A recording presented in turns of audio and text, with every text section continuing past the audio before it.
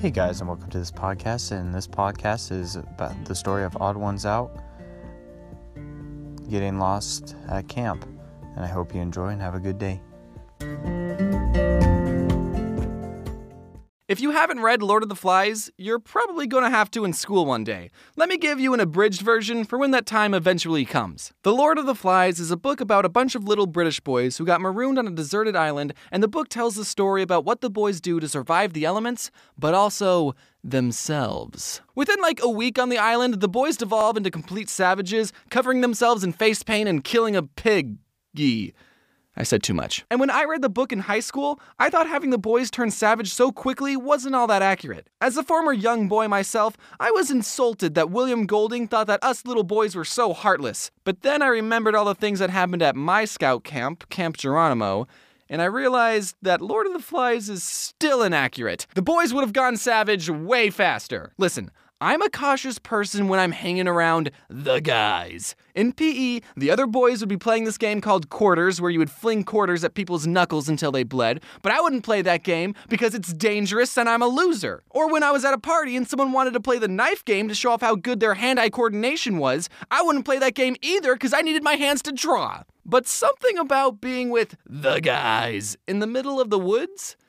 I would live on the edge. Every summer, our troop stayed at this camp called Camp Geronimo, named after the Apache Indian who was the first person to yell Geronimo while doing a sick backflip into his pool. One time, me and a couple other boys, I don't remember who started it, but we were playing with matches, and okay, I know what you're thinking, but nothing bad happened, okay? We just accidentally lit some dried bushes on fire, and it got somewhat out of control, but it's okay, it's fine, okay? We told the scoutmaster that there was a loose fire spreading faster than we could put it out, and he got everyone in the troop to stomp on it, and we never got in trouble. What were we doing with the matches?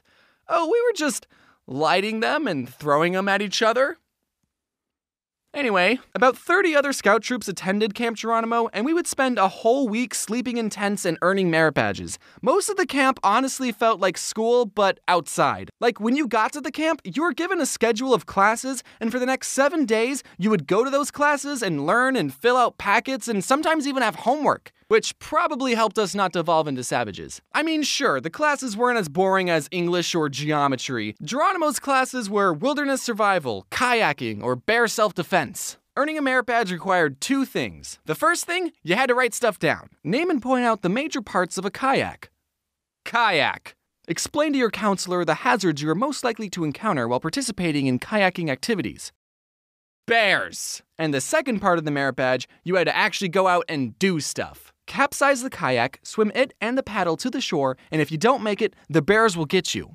I never got the kayaking merit badge. You had to be at least 12 to go to Geronimo, but you could go as an 11-year-old if a parent was coming with you. And at the time, my dad was a camp counselor. My birthday was May 14th, and Geronimo was at the end of May, so I barely made the cutoff as the youngest person going. Geronimo was a big step from spending 3 days at Cub Scout Day Camp to spending a week in the wilderness. What made it worse was I was going to be spending a whole week with all the mean older scouts and my dad. There was this one scout named Paul. When I was 11, he was 15. So naturally, he would pick on me and make fun of me. Ha ha, I get it. I'm small, so I suck. But silver lining, he got fatter, and a couple years ago, he reached out to me, and I had been doing the whole YouTube thing for a while. He was off starting his own business, and he wanted to do some business opportunity with me, and I just said, hey, do you want to do my merch?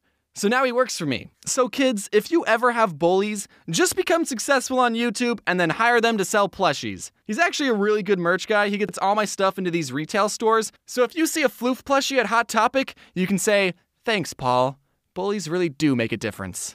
Anyway, self-promotion aside, my first year at Geronimo, I was a little bit on the very young side compared to everyone else. I was taking a class called orienteering. The class taught us how to read maps and use a compass. And one day it was time for our class to go on a scavenger hunt thing. We were given a list of places we had to go to, and we were supposed to use our compass and count our paces to get to each specific location. Then when we got to our destination, there would be a marker somewhere, and we would have to write down what that marker was. There were 10 different markers that we had to find, and the course was supposed to lead us in a circle. The leader who was in charge of our group and the compass was an older scout named Paul. It wasn't the merch guy, Paul, but I think it would be funnier if it was. Our group set off to the first location. Having a compass and counting your steps isn't the most accurate way of navigation, but we weren't allowed to use Google Maps, so. When we got to the spot, we had to look around for a little bit to find the marker, but we eventually found it, and then we were off to the second location. This time, the marker was harder to find. The spot we landed on was pretty far from where the marker actually was. At the third location, we couldn't find the marker.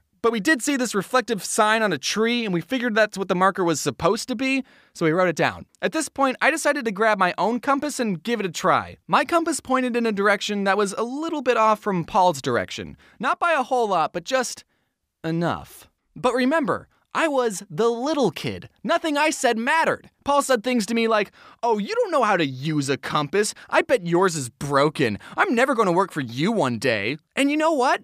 I believed him. This guy is 15 years old. Do you know how wise and experienced he is? So we kept going and struggling. We used anything we found as a marker. Some piece of trash, it's a marker. Hey, this tree has an A and an M carved into a heart. Kind of weird that it's at an all-boys camp. Do you think that it's a marker? Eventually, we all had to admit that we were completely lost. The other boys told Paul to hand over his compass, and Paul reached into his pocket, pulled out his compass, and 2 buzz magnets. Buzz magnets are magnets that are shaped like a bullet, and you can throw them up in the air and they make this cool buzzing sound. They sold them at the camp store, so that's why Paul had them. And everyone immediately figured out why we were lost. For those of you who don't know how compasses and magnets work, I don't know either. I think it has something to do with them coming from outer space. A compass is supposed to point to the magnetic North Pole, and a magnet will mess up the direction a compass is supposed to point in. Paul's compass wasn't pointing to his pants the whole time. We would have been suspicious if that had happened. But because his compass was right next to a magnet, it got uncalibrated. And then we all got lost in the woods and died. And that's why I don't have an orienteering merit badge. I was upset because my compass probably wasn't broken, but I didn't stand up for myself.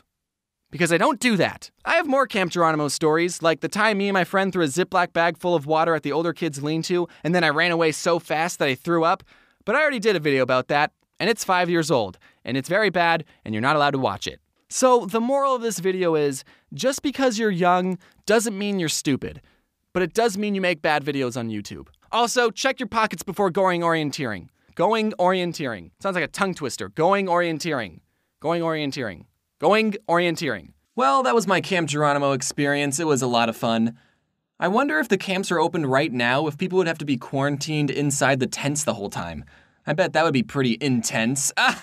As you've seen on the news, a lot of events are getting canceled or postponed, which include my events, so if you want to see updates to the events I'm going to, then follow me on Twitter and Instagram because that's where I'm going to be posting updates.